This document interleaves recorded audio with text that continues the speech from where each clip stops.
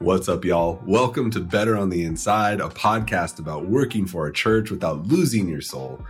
I am John Pyle. I am your host and digital pastor on this journey. And whether you work for a church, volunteer for a church, or just go to a church, or maybe you left a church or have been disconnected from a church, you're deconstructing your faith, you don't know what to believe, this podcast was designed for you. It's designed to help create cultures that are better on the inside, that make it simpler to follow Jesus and don't require so much of your soul, because it is so easy to serve a church, whether you're a volunteer, a staff member, somebody who goes there, a giver, a tither, whatever you want to call it. It is so easy to give more than you kind of receive back. And it can leave us feeling very dry from a spiritual perspective. And I don't want that to happen anymore. So that's why this podcast exists. And my guest today is somebody who runs a church like that. At least that's what it sounds like. And is somebody who speaks really well about the topic. And so she's somebody who not only speaks to church culture and what that can look like, she also allows us to look critically at what we're doing and the part that we play in it and how we can grow and be better. And so she's got some great spiritual knowledge that drops, and there are a couple kind of moments in this, and she has an opportunity, who I still haven't said who it is, I guess, to be able to show us a different way, imagine a different way. My guest is Mennonite pastor Melissa Florer-Bixler, and she is a speaker. She is an author. She has a book, How to Have an Enemy, and she's got some amazing articles that are online, and she's going to be speaking at Yale. That's an inside joke from a podcast, but she's going to be speaking at different places all around there, and she's in North Carolina. She's an awesome person. So you're going to want to check this episode out, and you're going to hear some of the ideas she has about decoupling some of what we've built at the church, some of the systems that we've put together, and retaining some of our humanity and some of our relationship, especially as we're navigating this pandemic. So I cannot wait for you guys to hear this episode. It is awesome. Check it out, and I'll see y'all later. Love you. Hey, what's up, y'all? Welcome to Better on the Inside. I am here with Melissa Florer-Bixler, somebody who I have really met for the first time here, but I've already given a nickname, the Notorious MFB. Melissa, how are you doing? I'm doing great.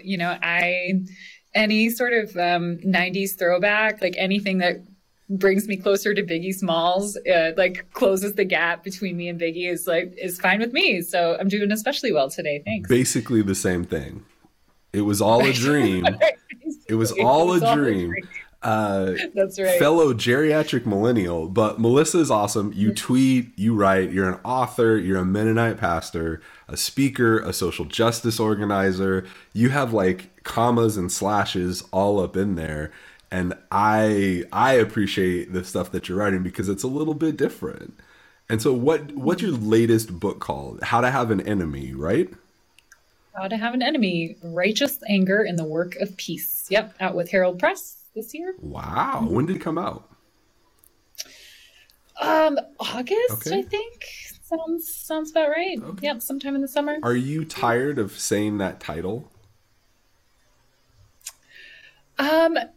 No, I'm good with it. Okay. Yeah, I'm really bad with titles of things. Like my sister actually was the one who landed on the one that the publisher liked, but I don't give my sermons titles. I'm really bad with lecture titles. It's like a word salad. And then I just kind of like try to figure out something to say. And your sister comes in and goes, okay, this is the title. Yeah, like my sister's my editor. She's like, those words don't make any sense. Oh, well, that's a great title, though. By the way, shout out to your sister. What's your sister's name? Heather. Yeah. Heather. Nice job, Heather. I just assumed that her name was Heather Florer-Bixler, but I don't think that's true. Yeah, just Bixler. Yeah. Yep. She's married, but kept the last name. So, okay. Yep. Heather Bixler. Shout out to Heather Bixler. So what is because that is a great title, though, How to Have an Enemy, especially in an age such as this. So tell me a little bit more about the book and why you wrote it. Yeah, for a long time, or in my Word documents, it's just called Enemy Book, because that was really, where this sort of like every book, everything I write, I think comes from a question that I have, and then I don't really presume that anybody has the same questions as me, but if you are, perhaps you want to think about this particular question alongside of me. And the question that I was thinking about over the past couple of years, as I think a lot of us were, was how do I love my enemy? And the question before that, who is my enemy, who I'm called to love? We spend a lot more time on that first question, how do I love my enemy? But there's an assumption there that we know who our enemies are. And that seems to be a place where I think there's a lot more discomfort in Anabaptism and in the Peace Church tradition. But I think generally speaking for people in the church, but we really came across this political moment of Trumpism in our country where it felt like, I think we really did experience a much more sort of clear set of conflicts rising up. And so really feeling the need to address that for myself within Scripture and within the tradition of our faith. Yeah, that is so cool and so necessary. Because as you, what's the word? Diplomatically, there we go. I was trying to find my words. I just watched a terrible movie and I'm still mad about it. But as you diplomatically put it, I love this piece of the political moment has created so much conflict and there's so much talk about both sides, right? There's a lot of like, polarization, sidism of like, well, both sides. And I think the spineless kind of way to take that on is just like, well, there's good people on both sides and we have to listen to both sides of the argument. And you're coming from a much different perspective of how do I have an enemy? Somebody that I disagree with and not going, well, compromise, but instead going, this is how I have an enemy and this is how I love that enemy. Yeah. And I do feel like I was looking for somebody to have this conversation with me, right? Like I needed to figure this out. And what I kept getting was exactly what you're talking about. Well, like, let's really celebrate these churches where Democrats and Republicans come together and this sort of using this language of left, right, and center to avoid talking about the things that we really needed to talk about, which were that people's lives were materially impacted by the political decisions we made, by where we aligned ourselves. Yeah. And really that oftentimes these political categories are used to obfuscate actual like people's actual lives. Right. Oh man, the way you said that just got me so excited. Of just the decisions we make material impact people's lives. And I think in this rush to be non-political, right? And there's a definite focus in evangelical circles, especially in mega churches. Some have gone the way of just like, hey, we're putting an American flag in the sanctuary and we're having a 21 gun salute as we pray. And we're backing very specific people. Like they've made a very clear choice in the political piece. Most places tend to kind of sit in this, I don't know, lukewarm middle of like, hey, we have Republicans and Democrats that give, and we just want to kind of be in this spot. And there's an obsession with being apolitical. And what I think would be better language is maybe nonpartisan, because what you're talking about is the impact on actual people's lives. And if you don't have and I'm not saying you have to have a take, but if you don't weigh in on actual issues that affect people, you are supporting the status quo, and the status quo is not in favor of the people that the church should be for. Is that a fair assessment of what that looks like? Yeah, because everything is political, right? There's literally nothing in our lives that isn't like in the sort of traditional like way we think, not about, like you're saying, not about partisan politics, federal politics, even local politics, but where you send your kids to school is a political decision, right? Where you shop for your food is a political decision. Whether you call the police or not, when there's a break-in at the church, you are making, because of all a polis is right, people who have made collective decisions about their lives. Yeah. And here we are as the church of people who are called to a particular form of life, making particular decisions about our world. And there's no way to pull ourselves out of the way that that intersects with political decisions that we think of more traditionally. But I think that the question is, where do we, what's the imagination that we have cultivated as a church that puts us both in a non-competitive relationship, right, with political things that happen at school boards and election commissions, and at the same time doesn't put our hope in those things, right? That puts our hope in the good news of Jesus Christ, which is always going to challenge the powers of this world in whatever form that they take.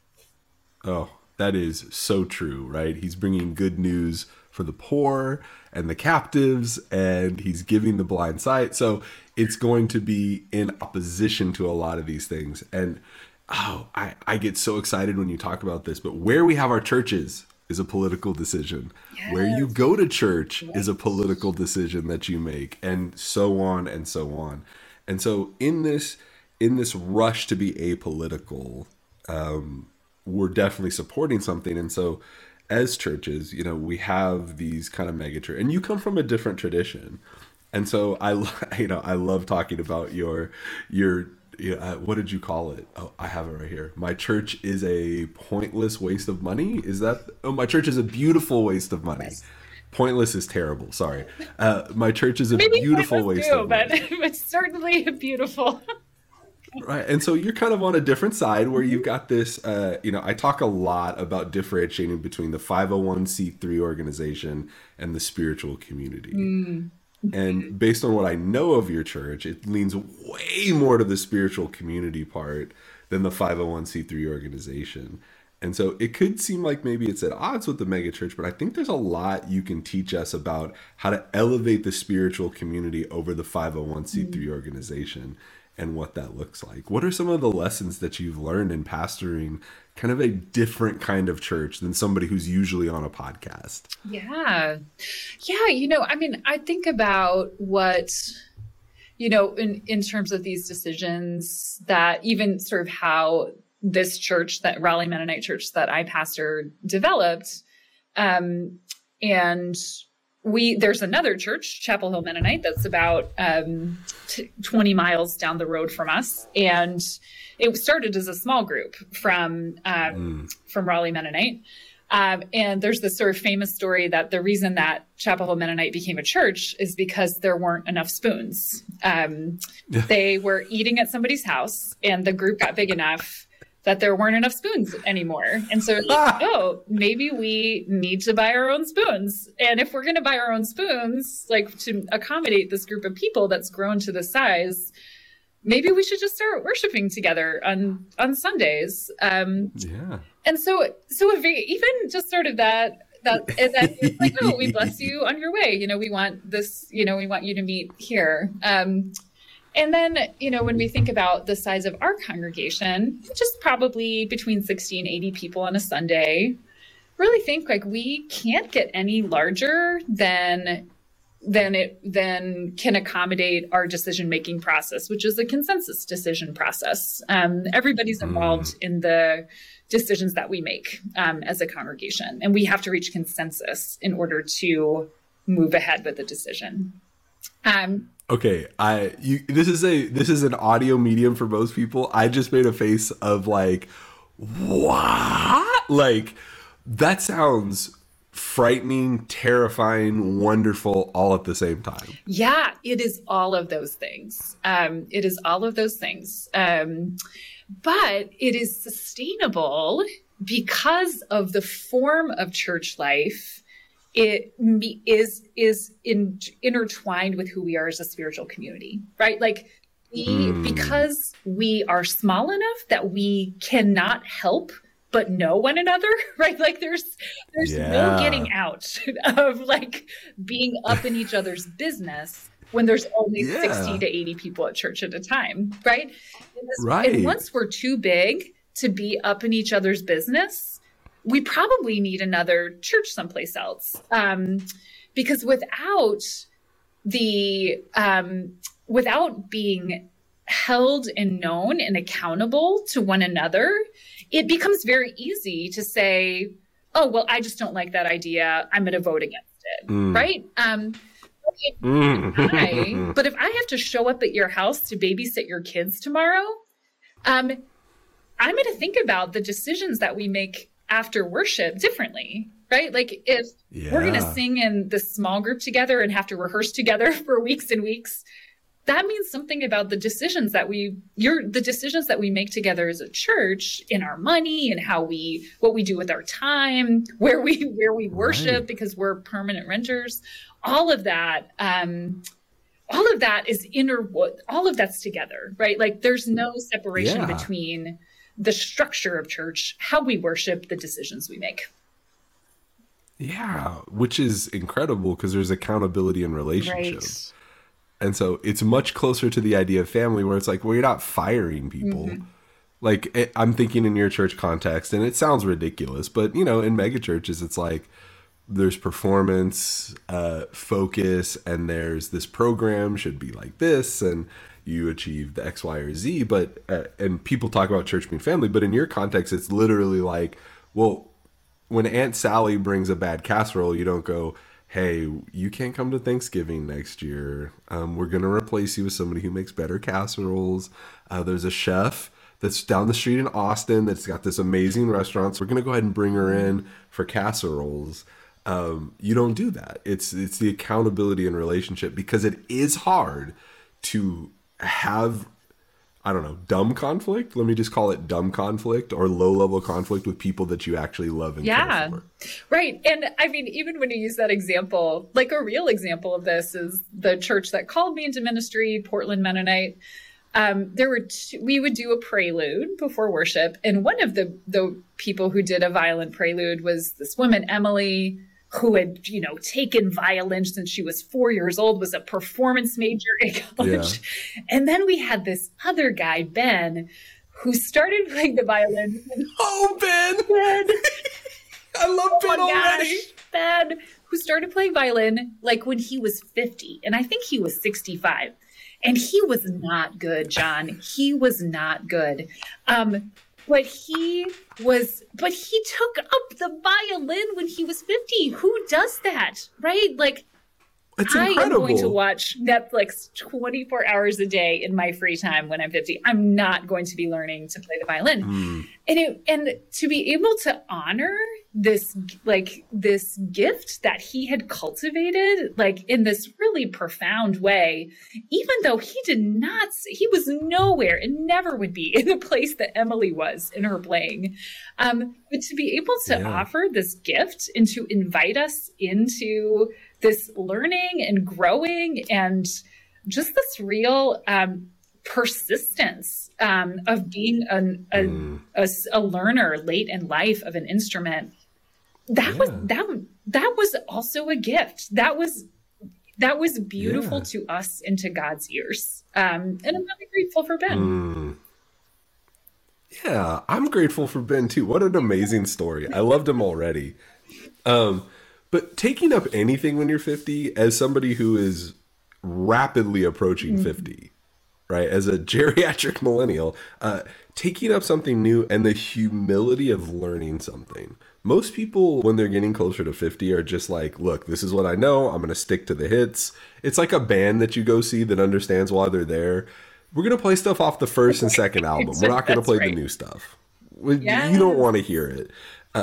But to your point, from God's perspective, those things there's not one that's above the other, right? The performance quality doesn't determine the value. And so this is a theme that arises in a lot of the stuff that I've read of yours of we are not what we produce.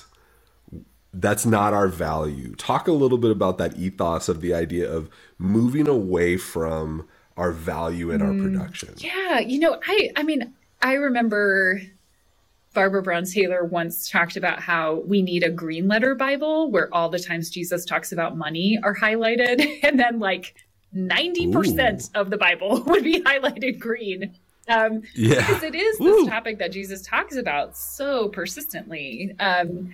And I think that the reason for that, or I've come to understand why Jesus is so insistent upon that, is because whether it is capitalism today or the patron-client relationship of the ancient world, we live in these economic systems that reduce people to production, right? Like that's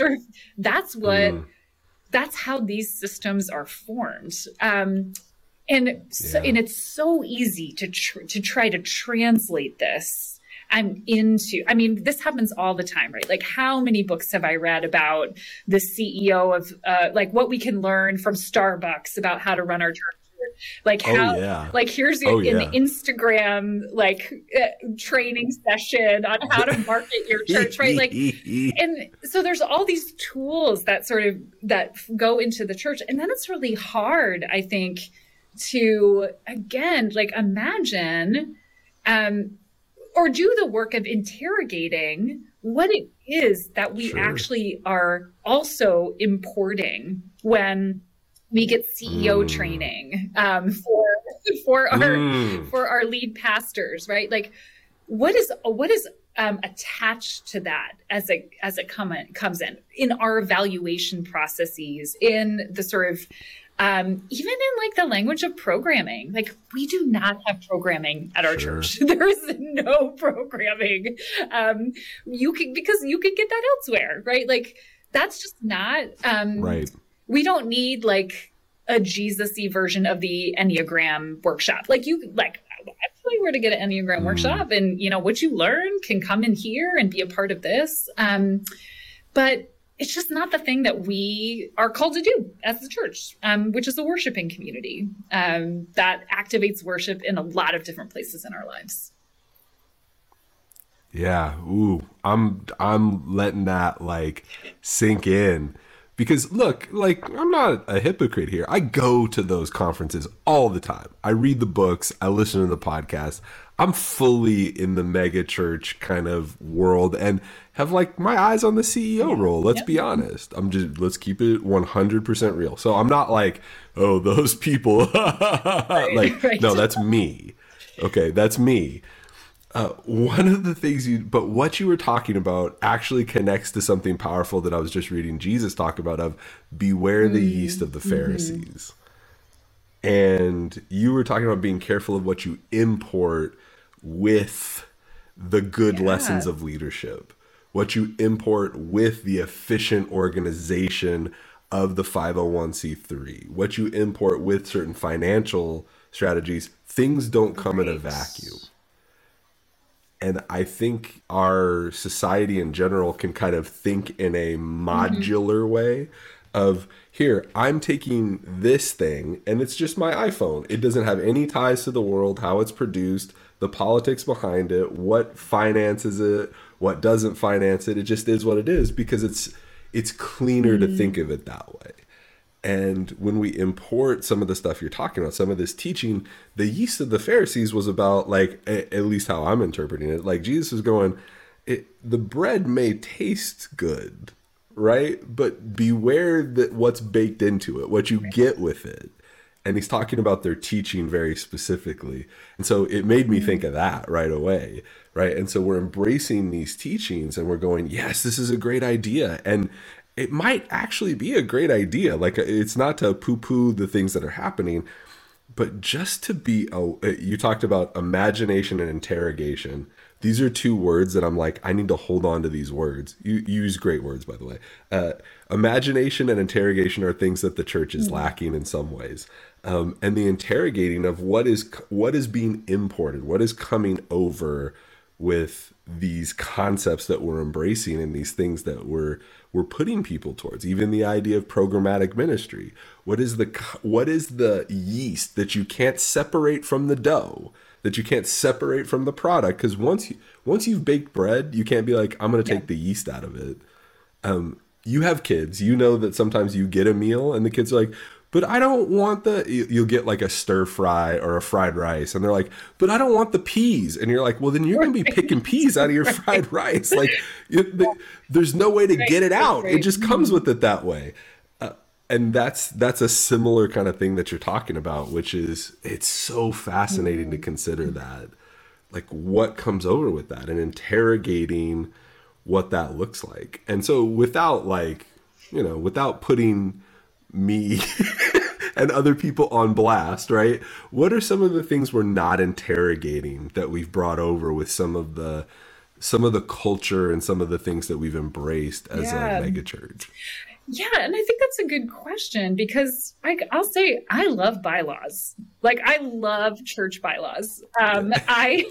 Because they're an agreement, right? That's what bylaws are. They're an agreement, a public agreement that you've made with your church that you can point back to. Like, I don't think we need to go back. Like you're saying, a lot of these structural pieces are actually about health, right? And about sustaining and like, we need to have accountability structures for how we spend money in our churches, right? And there are a lot of people outside the church who can help us with those accountability structures in the church. So I don't think I don't think people who sort of come from church models like me want to see us, reduced to, do whatever you want, because all that does is it allows for power to assert itself in ways where there's no checks on it, right? Like, that's like really what one of the ways that I think maybe even answers this question is, like, are you using the structures you need to keep the powers, the power that happens in the pastoral role, in certain committees, in certain givers, to keep that in check? Like, do your systems help keep power in check? Or are they the kind of systems that allow for the people who are already in the places of power in our world, because of money, because of race, because of gender, because of class? Does it actually just replicate those power structures outside the church here?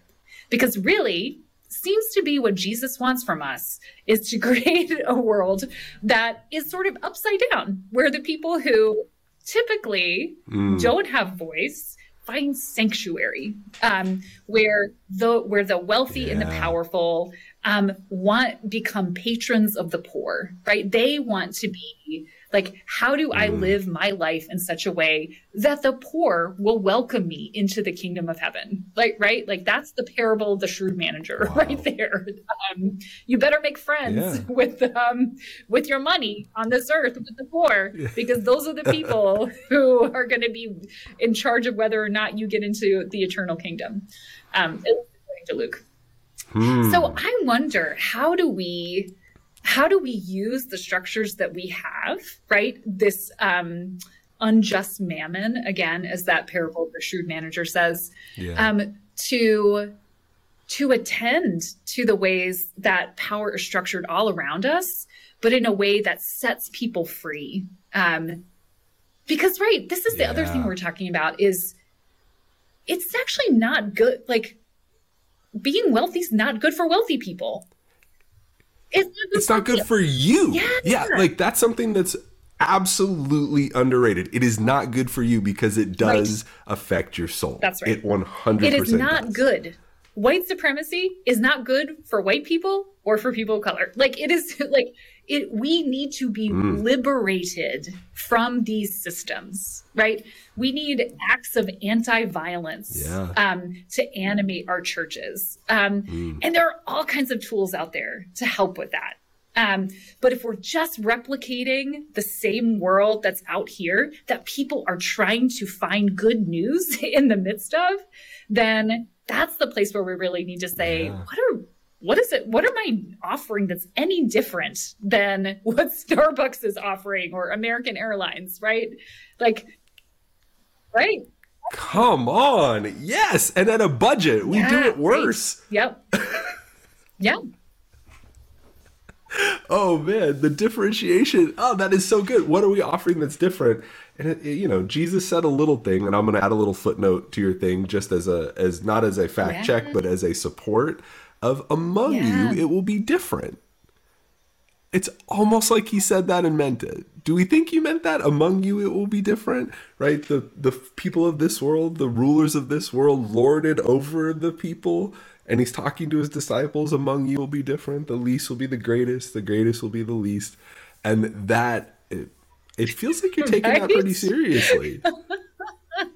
Yeah, I mean, I would love for people who work in corporate systems to look at their church and be like, that's ridiculous. Like, I can't believe like you're paying off the student loans of people in your congregation instead of like building your endowment. Like, that's a ridiculous use of money. And be like, okay, that seems like a good sign that what we're doing. A good measure. Okay, it's a good measure. Yes. If it seems foolish to the world, it's a good measure. Yeah. It's a really good point.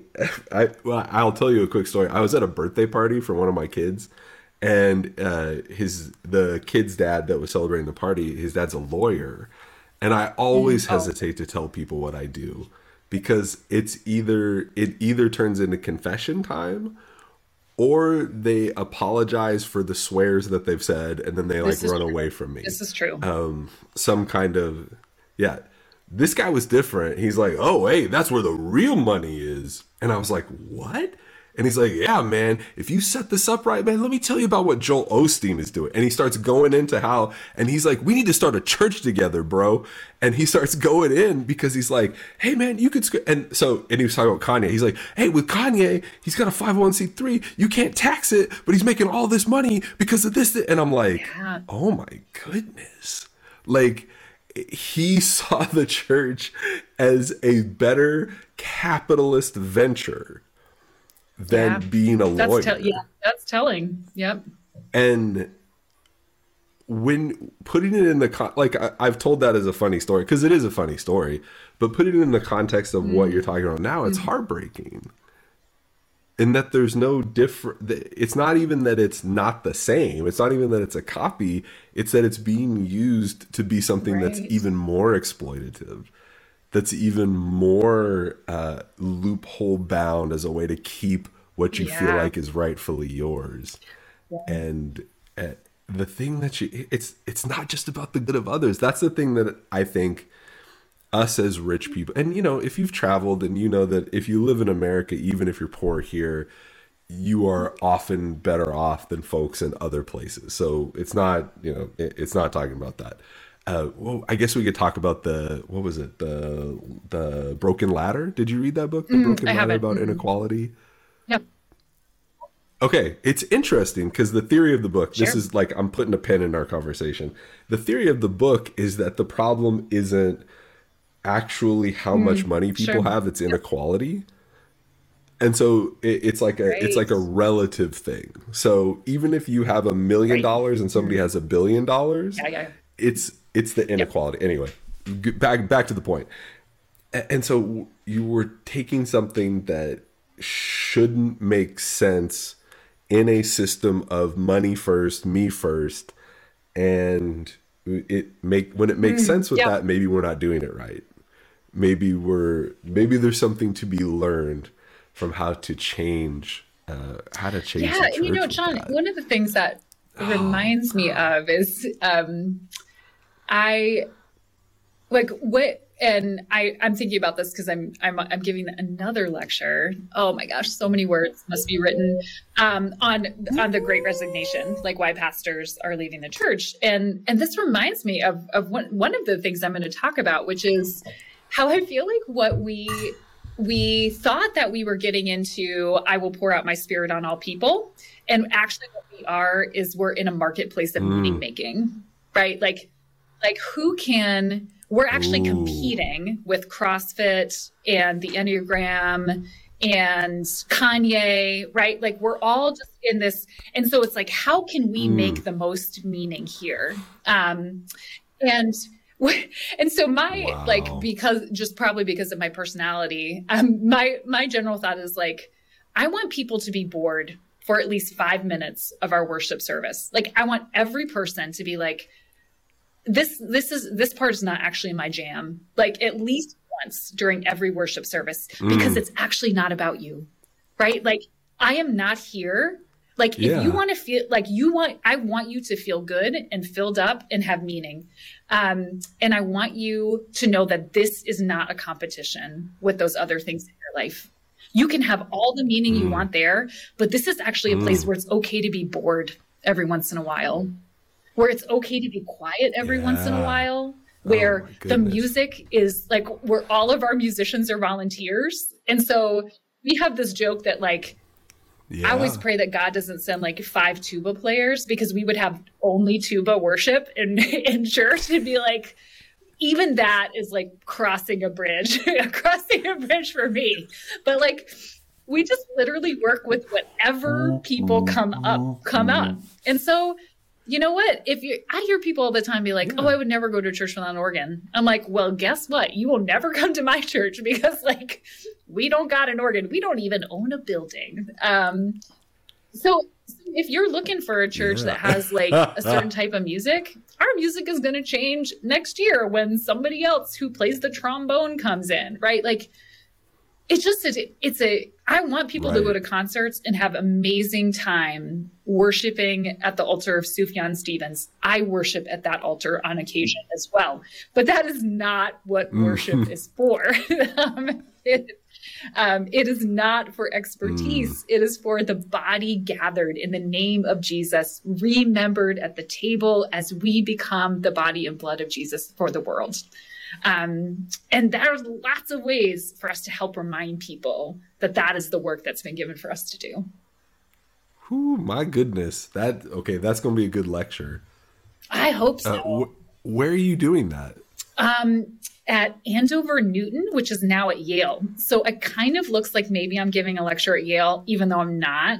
But I've told my mom that. No, you're giving a lecture at Yale. Yeah. Between us? Like you're going full Rory Gilmore. Yeah, me and my mom. It's at Yale. But for everybody else, it's actually Andover Newton, which is now at Yale. So that is okay. So one, this will probably be released after you do that. Yeah. So just everybody listening to this right now is going to be like, oh man, that would have been a good lecture. Maybe the file will be available. Yeah. There's actually 3 things. 2, you're going to be at Yale. So that's a whole great thing. 3, shout out to Mrs. Bixler. What's your mom's name? Robin, like the bird. Robin Bixler, shout out. We're shouting out your whole family. I know. I love them. They're so great. What is your family like? How many brothers and sisters do you have? I just have one sister and a mom and a dad who very grateful that they're both living. And they live they live in Durham, 25 miles from here. My sister lives down the street from them. So everybody's here. It's the best. So Heather, Robin, and hold on. Heather, Robin, and Michael. Nope. This is another classic, dad. It's a classic dad name. Jim. So close. Bill.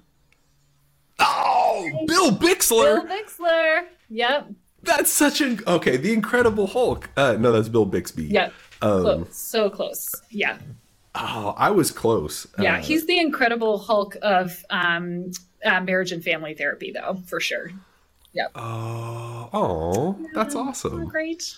Yeah. What a sweet. I've just learned a little bit about your family, and I appreciate that. It's a nice little snapshot in a chaotic, strange world. I have a whole picture of what your life potentially looks like with Bill, Robin, and Heather. Yeah. In North Carolina. Just out here in North Carolina, just trying to survive the pandemic. That's what we're doing right now. Yeah. That's what we're all doing. Okay. The thing that connected us most recently was you were tweeting a question of what have you seen in the pandemic that has changed the way you do church? Kind of asking some of the larger things. And one of the things that I shared that I feel is a thing, and it's a little bit of a statement that's kind of pithy, and so people get it, but it's people are defining their church by where they get their care, not their content. Yeah. And that has been something that's seared into my brain. And with that, the way that you're doing church is a little bit more like that. But talk a little bit more about what you learned from people kind of answering those questions and sorting through that. Yeah.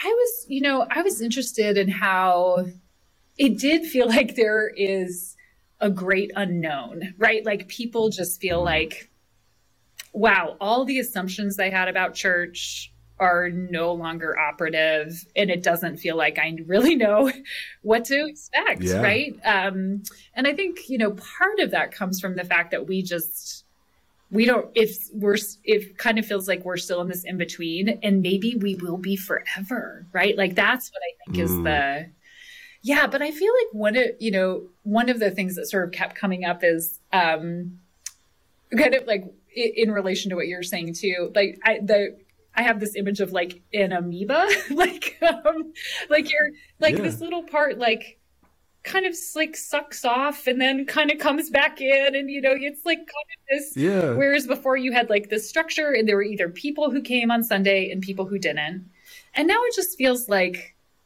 oh, I need to reconnect with this community that I left years ago. But I also have the Quakers who I have been in a small group with. And so what does belonging look like, right?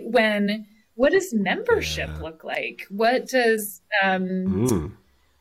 what does place look like when there is this sort of sense of community is sort of always morphing and changing shape. And people come and go, and then you have a consistent group that also just has to be porous, right? To people coming in and people going out.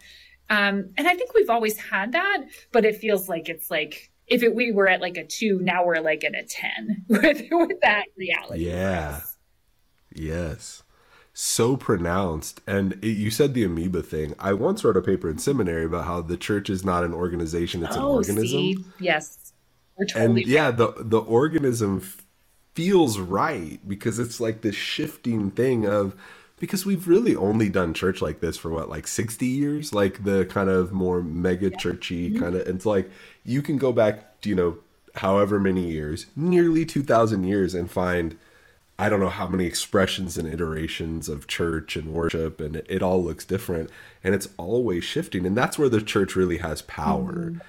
So many religious systems are built on, and I mean power in a good way, rigidity of like form, and rigidity of practice and liturgy, and like there's a rigid like, no, you can't change this, and the true believers are this, and then the church is just like a cockroach, just like, you can't get rid of us, like just morphing and changing no matter where it goes, and it is porous enough.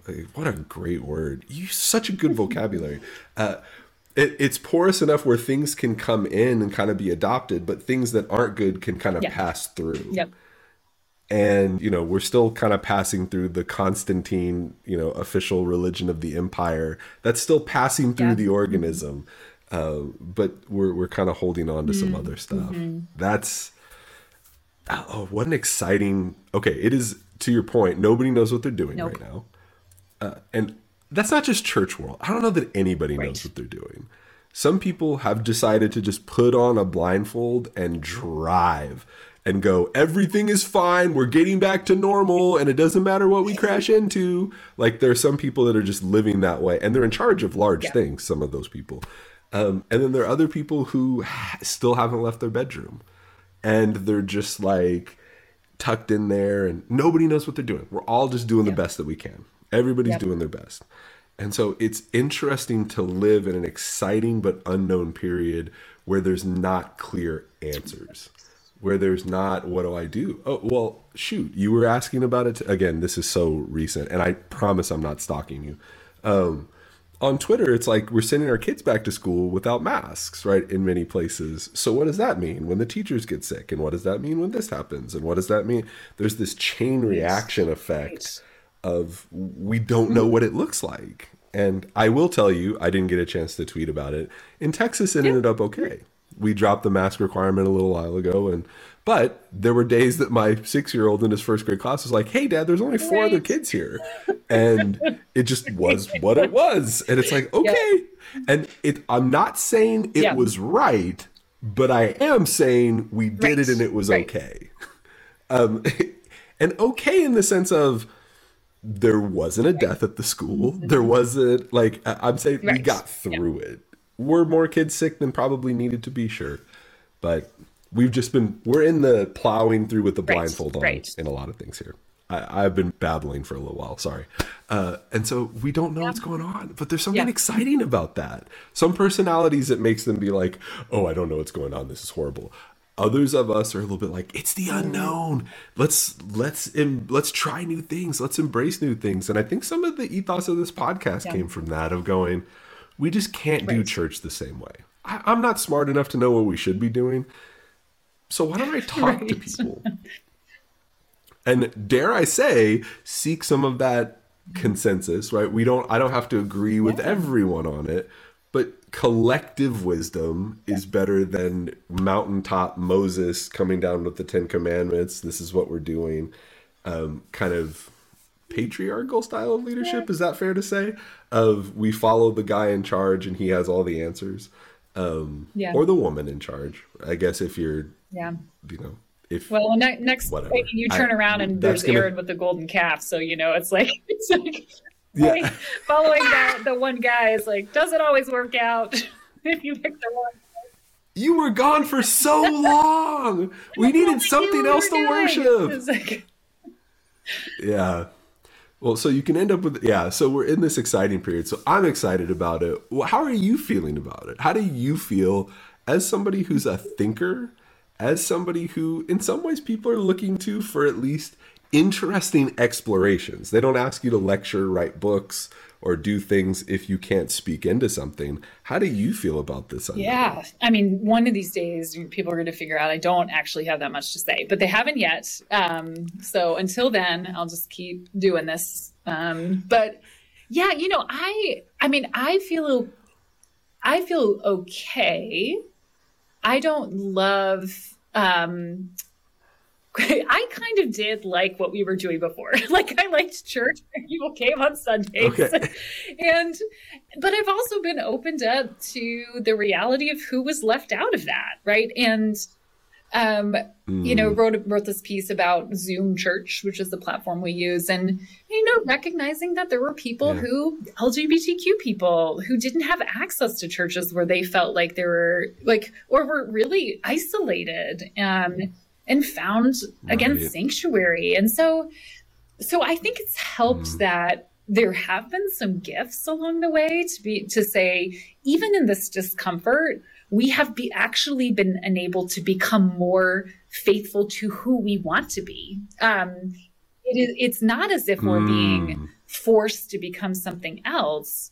We are actually we've been a spotlight has been shown on the places where we have not been. The church that we want to be, that we have not been able to be good news in the way that we could be.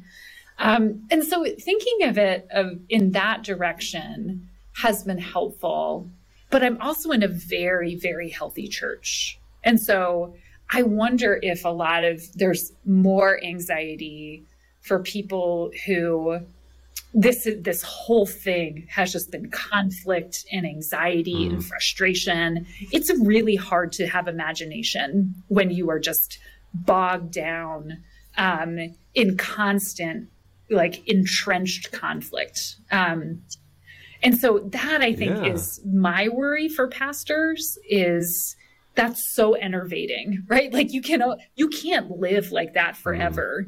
And you've lived like that for 2 years. Yeah. And so how do you have hope when there are so many possibilities, but it's just so hard to live into those when the ticky tack stuff of every day is just, Yeah, I mean, that's straight up Maslow's hierarchy of needs. I think a lot of people feel like they're surviving. And a lot of churches and pastors, and so connecting to your great resignation talk of why pastors are leaving, surviving stinks. I think you don't get into this to not use your imagination. You don't get into, church work, clergy work, whatever you want to call it, to just survive and to call people to just survive, right? We're calling people to thrive and we want to thrive. And can you do that in the current system as it is? I don't know. I really don't know. But to your point, it is a strain, an absolute strain. All right, I'm going to hard pivot on you. Are you ready for the segment that the world is talking about?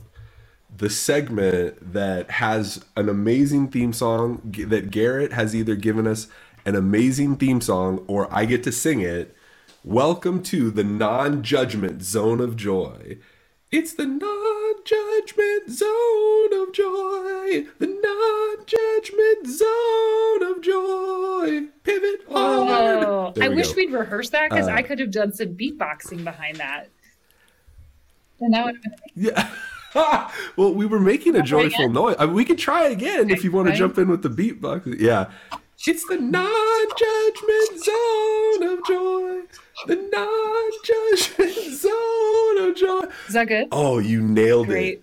It was perfect. It was perfect. I think we worshiped I love that together. for us and for the Holy Spirit. That was awesome. Yeah. If you're interested in booking we're us, just always let us available. know. Always. Contact us. 24/7. I love it because we can come to you virtually. So when you enter the non-judgment zone of joy, I just ask you, what is bringing you joy right now? I, John, am in the first phase of a push-up challenge for myself. I've challenged myself. What? And so I want to be able to do 50 push-ups in a month. And I love it. I love a short-term challenge, and I get a lot of joy from it. Like, I did a 5K with my 10-year-old a couple of months ago. Like, I don't like to do things like long-term in physical fitness. I like a short-term goal, and it's just and you can just look forward to it every day. So the push-up challenge is what's giving me joy right now. Yep. It's what's giving me joy right now. Yep. That, first of all, amazing. Second of all, this is not to be judgmental. I was like, you know what? When I see you, when I see your profile picture, when all that, I'm like, I don't think that's a woman who could do a lot of push-ups. You're correct. Which is why the push-up challenge is great. It's amazing. Yeah. Follow-up question: where are you in the push-up challenge right now? I'm only on day 3, so I'm right at the beginning. And I also learned I've been doing push-ups wrong this whole time. I've had to watch a couple YouTube videos on form. And so I just want to encourage you, if you are sensing, listener, that you're doing a push-up wrong, there's a lot of help out there. There's a lot of resources for you. And you've sought it out. I've sought out that help. I was not afraid to ask for help. And I'm now better for it. Okay. I have so many questions about the push-up challenge, which is weird. What would you coach us on in form? What are the mistakes that people are making when doing their push-ups? Yeah, so it's too far out or too far in. You have to really hit this zone just outside of your shoulders, where you're I'm not really great with angles, but it's not the 90 and not the not to the side, but kind of in the middle. So this is sort of, I know you can't really see this if you're listening, but if you're listening, what would you say that is? A 30-degree angle? I'm so bad at geometry. If that's 90. That's 90. Wouldn't that be 30? No, this is not. Yeah. That sounds right. 30. Sure. Let's go 30. with it. So you want to have your arms like that. Yeah. And it actually takes, but the part of the push-up challenge is that you have to do a lot of other exercises because push-up is the ultimate, that's everything. So you'd have to do some tricep training for a couple weeks. You have to do some core training because it's all the things. Push-up is really a very holistic exercise. Oh, that's how many push-ups can you do right now? 4. Okay. I mean, that's still good though. Is it? Is it though? Yeah. I don't think maybe we run a poll. I feel like most people, and I feel like most women specifically would struggle to do a push-up. I shouldn't say most. I should say I think a lot of people struggle to do a push-up. Okay. With the proper form. Yeah, with the proper form, that may be true. It is hard. Well, it is actually hard. Yeah. Well, and a lot of times push-ups are sometimes easier because we stereotypically carry more upper body Yep, that's right. strength, right? And whereas women carry a little more in the Yep. legs. And so whenever we've done workouts at home, my wife can do wall sits forever, Yeah. and it makes me want to cry, Yes. because I hate legs and whatnot. But like Yep. push-ups are, it's not that they're easy for me, because I don't know if you can tell. I don't know if you judged the shape that I was in. Like I apparently judged the shape that you were in. I'm not a super like fitness kind of dude. So, but I could knock out a couple Yeah. push-ups. Yeah. So Yeah. interesting. Has the proper form made it easier No. or harder? No, I was definitely just doing what made it easier for me, which is further apart. Okay, Right. Yeah. got Yeah. it. Because you have less distance to the ground. It is and you're less just like, distance bop, to bop, the bop, bop, ground. bop, bop. Yep. Okay. That is absolutely true. You're popping them Yeah. out. And I think less tricep Well- as well. That's the other thing. So now I got to do them right. I know it. Yeah. Well, because when you know better, you got to do better. I feel that way. Some people do not feel that way, but that is a principle that I that I hold to. That's like our whole job. When you know better, you got to do better. Like that's like basically the what we job do in a for summary. living. Yes, and it extends to push-ups Yeah. apparently as well. So Oh, there's a guy I know. This is, again, total random story. Andre Jennings, if you're listening to this, one of my dudes that I work with, he is the best bench presser because he's perfectly built for oh it. yeah. He's just a big, we joke that he's made out of the things that Wolverine are made out of, adamantium, because he's just super solid, but his arms aren't particularly long. Oh. And so he bench presses, and he's got a very broad chest. And so he bench presses, and it's just going 3 inches. Yeah. And different people are made for That's right. different things. So if you have long arms, push-ups might be harder. And if you have like a short, a thin or slight torso, Slight torso. Yes. might make it. Well, that is what is bringing you joy in the non-judgment zone of joy. Thank you for answering that question. And thank you for being on, Melissa. Melissa Florer-Bixler, Mennonite pastor, Yale lecturer. Yes. Yale lecturer. and- That's right. And congregational. Good job, Mom. Robin, be proud of your girl. Podcast. I love it. Thank you for joining us. What do you want to plug? What do you want to tell people? Where do people find you? How could they interact with you? How can they connect with you? Yeah.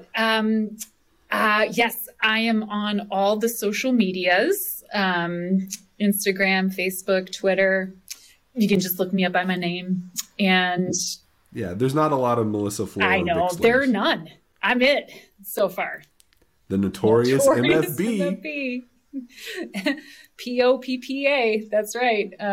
Oh, no that's info right. for the DEA. So we just do you want to outro that with Yeah. federal agents mad because I'm flagrant? Yeah. Right. Tap the cell and the phone in the Yes. basement. My team supreme, stay clean, triple beam, lyrical dream. I be that cat you see at all Oh events. yes. Uh, Yes.